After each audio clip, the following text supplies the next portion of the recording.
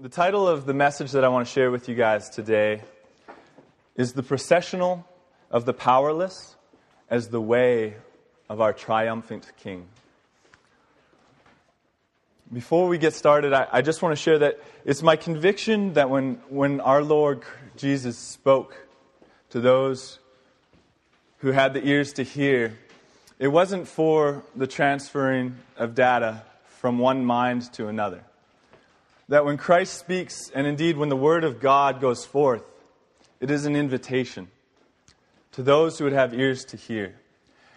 And so today, as I share with you from the Gospel reading of Mark, I want to invite you in to this passage.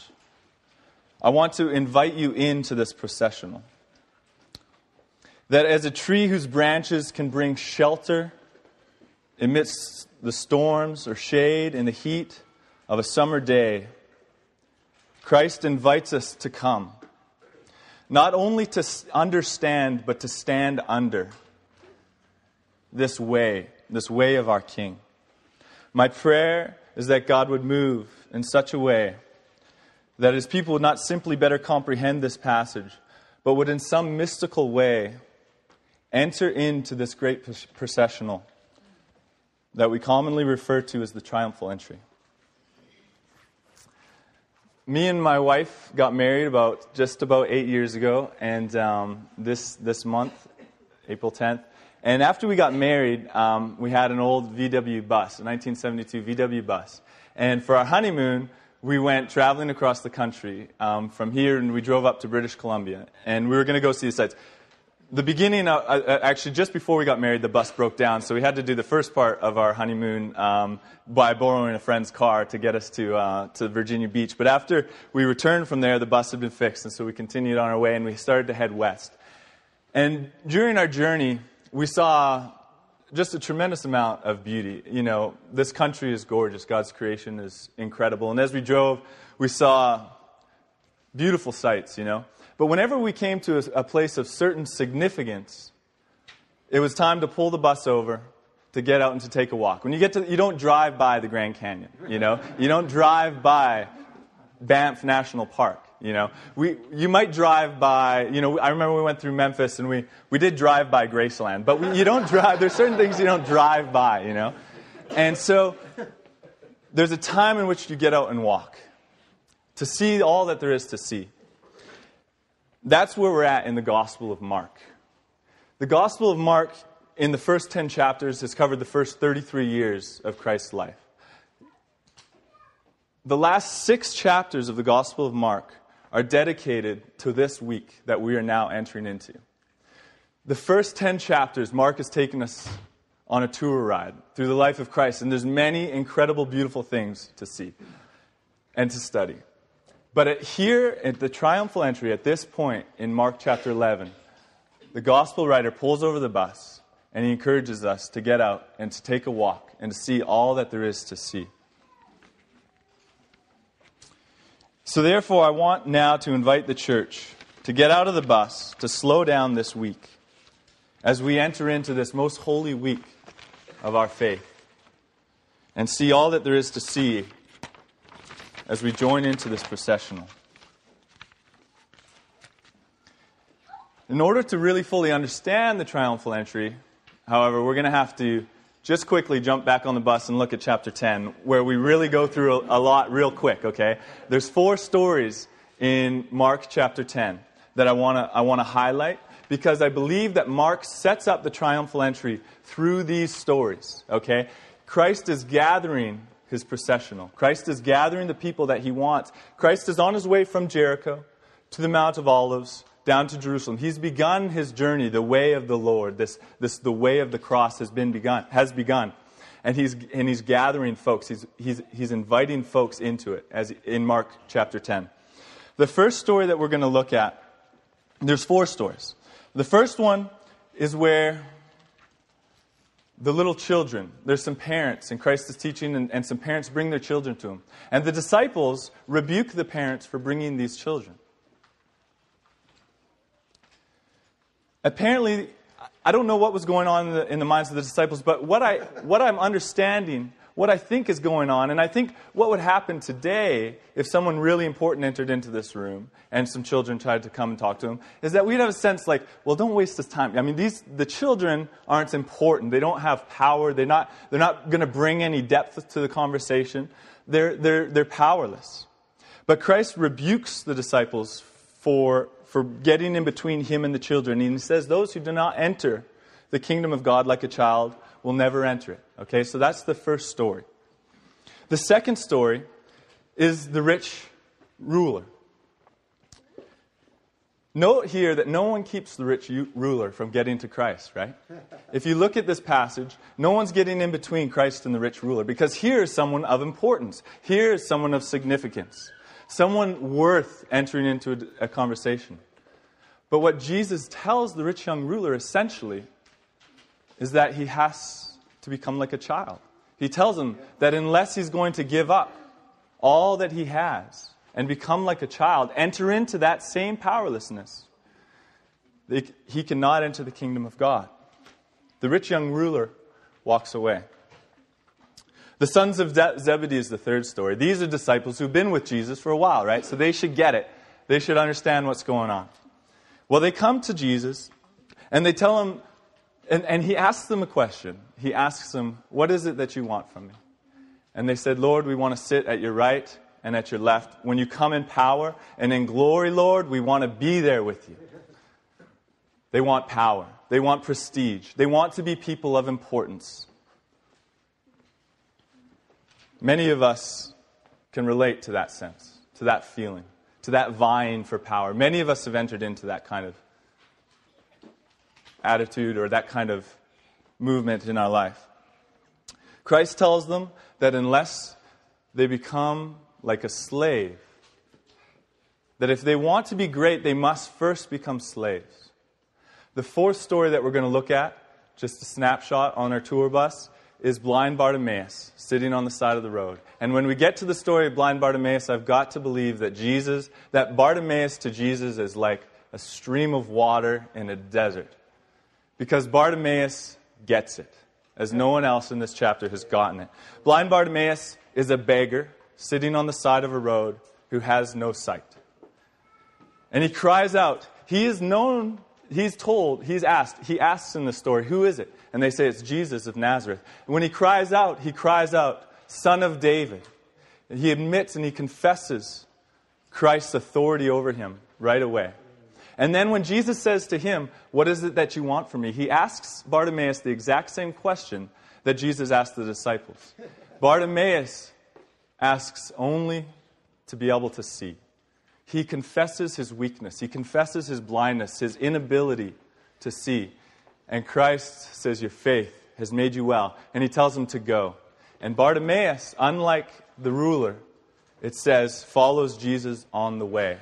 And that on the way is a key phrase for this section of the Scriptures. On the way. Jesus is on the way. Bartimaeus joins Jesus on the way. In the beginning, Bartimaeus, it says, was on the side of the road. He was off of the way. After this encounter with Christ, have mercy on me, he cries out. Then he joins Jesus on the way of the cross. In the worship guide, I noticed these prayers, and follow him in the way that leads to eternal life. Following him in the way. Those who seem to be great will be the least.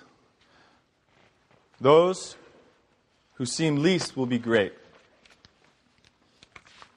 So Christ is gathering the powerless. If you look at these four stories, children, if everyone was to have been just obedient to Christ, who would have been following him? Would have been children, a man with no possessions, slaves, people who had given themselves as those slaves, and a blind man. And you cannot think of four more powerless groups of people in society.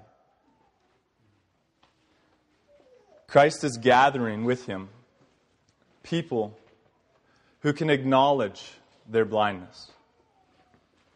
In John chapter 9, verse 39, Christ says, It is for judgment. I have come to render judgment in the world, that those who are blind may have sight, and that those who believe they can see, or those who think they can see, may be blinded. So Christ invites us into this powerlessness, this processional of the powerless.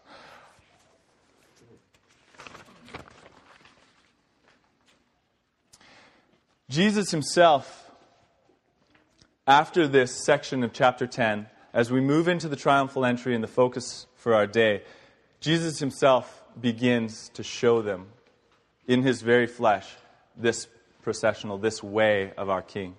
If we look at Zechariah chapter 9, verse 9 through 12,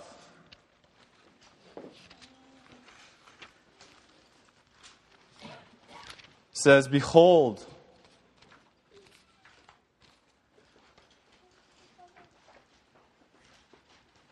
set it here. Rejoice, behold, your King is coming to you.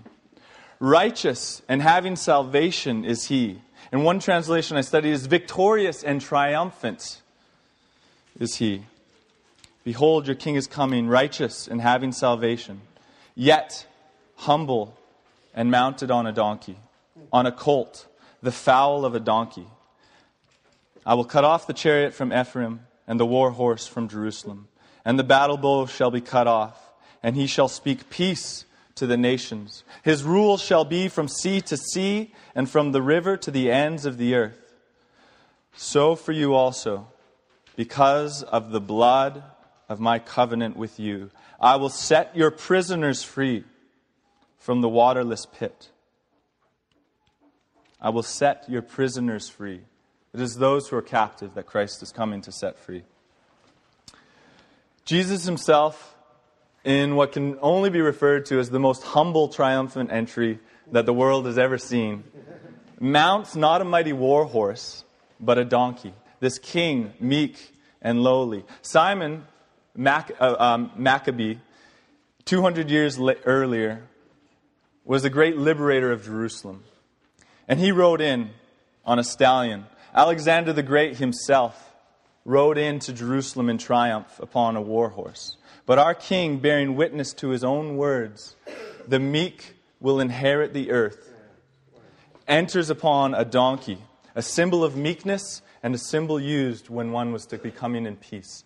This sort of wordy title that I gave us, the processional of the powerless as the way of our triumphant King, could more articulately be said as, it is the meek, blessed are the meek, for they shall inherit the earth.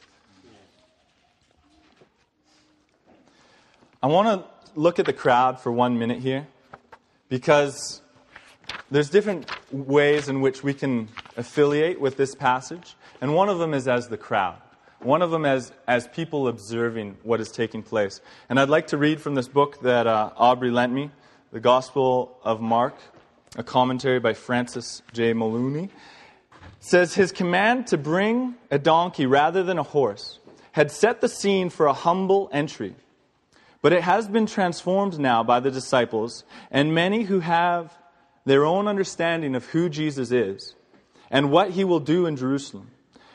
The hopes of those who welcome him in triumph as the one who is coming in the name of the Lord to bring in the kingdom of David have missed something. The praise to God, which closes this acclamation, is not enough to correct the false... Sorry, I was going to skip that part. The disciples have again failed to accept that Jesus has come to Jerusalem as the Son of Man who will suffer, die, and be vindicated in the resurrection. As far as the followers are concerned, Jesus enters Jerusalem in order to establish the kingdom in power. That is the cause for their celebration. As far as Jesus is concerned, he enters into suffering and death. He will not be king until he is nailed to the cross. Okay? The Gospel of Mark, and Aubrey helped me understand this, is really like the movie The Sixth Sense in a way. If you can, you know, where at the end you realize that Bruce Willis was dead the whole time, that he was a ghost that whole time. And then you want to go back and watch. Oh yeah, sorry. Plot spoiler. Plot spoiler. And then you're like, when it happens, you're like, wait a minute. I've got to go back and watch this whole movie over again, because the end informs everything else that takes place. The cross of Christ informs everything else that takes place in the Gospel of Mark, and our understanding of his teachings, and our understanding of his way. It's the cross of Christ that this whole thing hinges on. Now, the point must be made that in one sense, definitely the crowd is entirely right in their praise, in their acclamation. Jesus is the one who has come in the name of the Lord. He is the King who comes. The point, however, is that the church must not fail to see that it is not enough to simply know that he is King. It is also of the utmost and vital importance that we understand and know the way of our King. Again, in our worship thing, what do we call this? Worship guide. It says, we who bear them in his name may ever hail him as our King, which is what they're doing, and they're right. Okay, I'm not taking anything away from what's going on in that they are right. He is their King. But it says also, and follow him in the way that leads to eternal life. And they do not yet know the way. They don't have the privilege of seeing the cross and being able to look back through the gospel. But we do. So we need to understand where we sometimes get misled, and where we sometimes, if the cross doesn't inform our lives and what's going on, the ways in which we can miss the point. It is our spiritual disease as humans to see things from our own self-interest. And it is because of the tendency to see things from our own self-interest that we first see this passage, that we must first see this passage as the processional of the powerless, before we can understand in what ways it is indeed ultimately and entirely triumphant. The reason being is that we are so easily blinded and intoxicated by power and triumphalism. If we take a close look at the Beatitudes, and this has been the burden on my heart that I've wanted to share with the gospel churches of our community and basically anyone who will take a minute to listen, is that there is a certain order in which the Beatitudes are set. And it's the same as this idea that Christ first comes through the cross before he enters into the resurrection. It says in our worship guide, whose most dear Son went not up to joy, but first he suffered pain, and entered not into glory before he was crucified. There's a certain process in this way of God. In Corinthians 13, verses 3 through 5, it says that, know that Christ is not weak among you. It says, indeed, he was crucified in weakness, but now it is in the power of God that he lives among you. But he was crucified in weakness. There is a process. In the Beatitudes, we start off with, blessed are the poor in spirit. Blessed are those who mourn. Blessed are the meek. Many times we don't understand, especially the mourning one. Why is it that the mournful are the ones who are blessed? But Christ is taking us through a death, a kind of powerlessness, a realization that we need him. And when we go through the poverty of spirit, and when we go through the mourning, we enter into meekness. And from that standpoint of meekness, then he starts to speak to us of mercy and of purity and of being peacemakers and of hungering and thirsting for righteousness. And at the end, he says to us, blessed are those who are persecuted for righteousness' sake. At the end, he speaks to us of righteousness. He doesn't start us off with righteousness. And the reason is that if we do not go through poverty of spirit, and if we do not experience the mourning of our own sinfulness, then we'll never enter into meekness. And if we never enter into meekness and we jump right into being peacemakers, or right into being super pure and holy, what we end up with is a kind of self-righteousness. Because we never died before we entered into these things. So first the cross.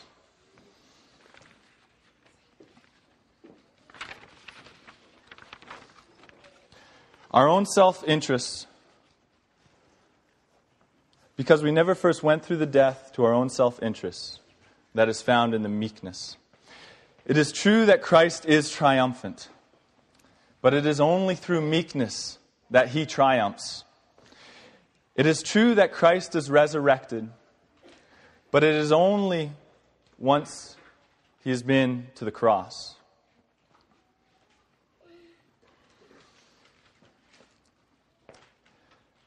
Alexander the Great was a man who didn't get the meekness part, right?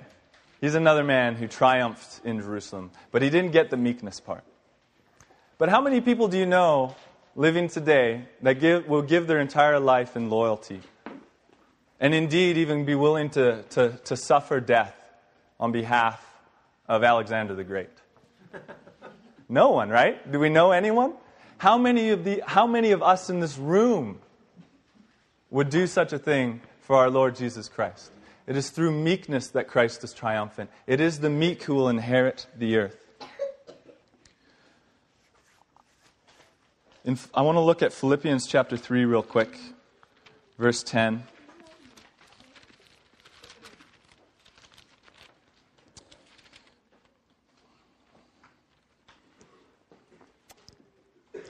Indeed, I count everything as loss because of the surpassing worth of knowing Christ Jesus my Lord. For his sake I have suffered the loss of all things and count them as rubbish, in order that I might gain Christ and be found in him, not having a righteousness of my own that comes from the law, not a self-righteousness, not a self-seeking, but that which comes, but that which comes through faith in Christ, the righteousness from God that depends on faith, that I may know him and the power of his resurrection, and may share in his sufferings, becoming like him in his death, that by any means possible I may attain to the resurrection from the dead. There is a resurrection, but it is through a cross. The crowd thinks it's the resurrection kind of right now, you know. They're really excited. It's like, this is it. We've made it. But Christ is just entering into the cross. And if we will trust our Father in heaven as Christ trusted his Father, that we know that when we too come to the cross, that there will be a resurrection. That's another plot spoiler for us. The end of this story, there is a resurrection. So in concluding this passage, it's my belief and conviction that God always desires for his word to be made flesh among his people. Christ, in a real and unique way that can never be replicated, was the very word of God made flesh. But I believe ultimately it is God's desire every time that his word goes out, that it be made flesh in the lives of its hearers.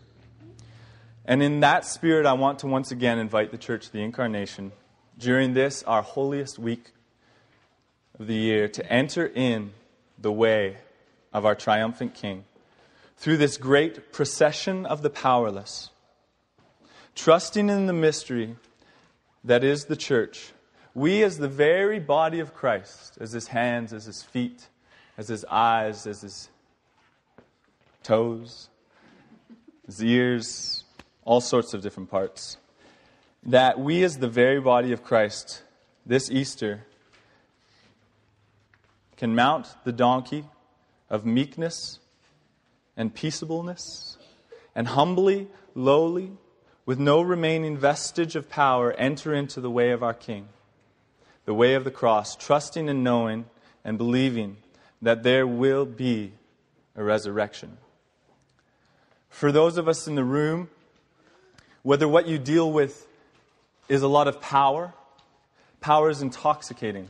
It might be power over your spouse, it might be power over your children, it might be power over employees, it might be power over, the mentally handicapped kid that sits next to you on the bus ride to school for the kids. There's so many ways in which we are entrusted at times with power. And for those of us that are experiencing those kind of temptations, we enter in with Christ into meekness. We, in the way of the cross, release any remaining vestige of power and get on that donkey and humbly trust the way of the cross, and that God will provide for the resurrection for us. Those of us who are dealing with struggles and sin, see, what we work with a lot out at the farm is folks who deal with addiction. And many of us, if not all of us living, deal with some form of addiction, one or another. And you know what the most important first step for someone dealing with an addiction is to admit powerlessness. Admit that they have to give up. I heard a guy who lived with us for 6 months visiting us, and he's doing really well. And he had a friend who wasn't doing so well, and he said, yeah, it's really hard just to give up. And so much in our culture tells us to never give up. You can never give up. But for the alcoholic, for those who are struggling in addiction, the key is to surrender, to give up, to admit powerlessness. Because when we admit that powerlessness, we enter into God's power. It is through that we enter into the resurrection, through the cross. The first step in the 12 steps is admitted powerless. The 11th step is that we pray only for knowledge, for God's will in our lives and the power to carry that out. You go from powerlessness to entering into a power which is God's, just as we read in these passages that I referenced earlier. So that's the invitation to the Church of the Incarnation this week as we enter into this time. To join with Christ as His hands and His feet into this procession of the powerlessness and the way of our triumphant King. May God bless us. May God keep us. May God's face shine upon us. Thanks be to Christ.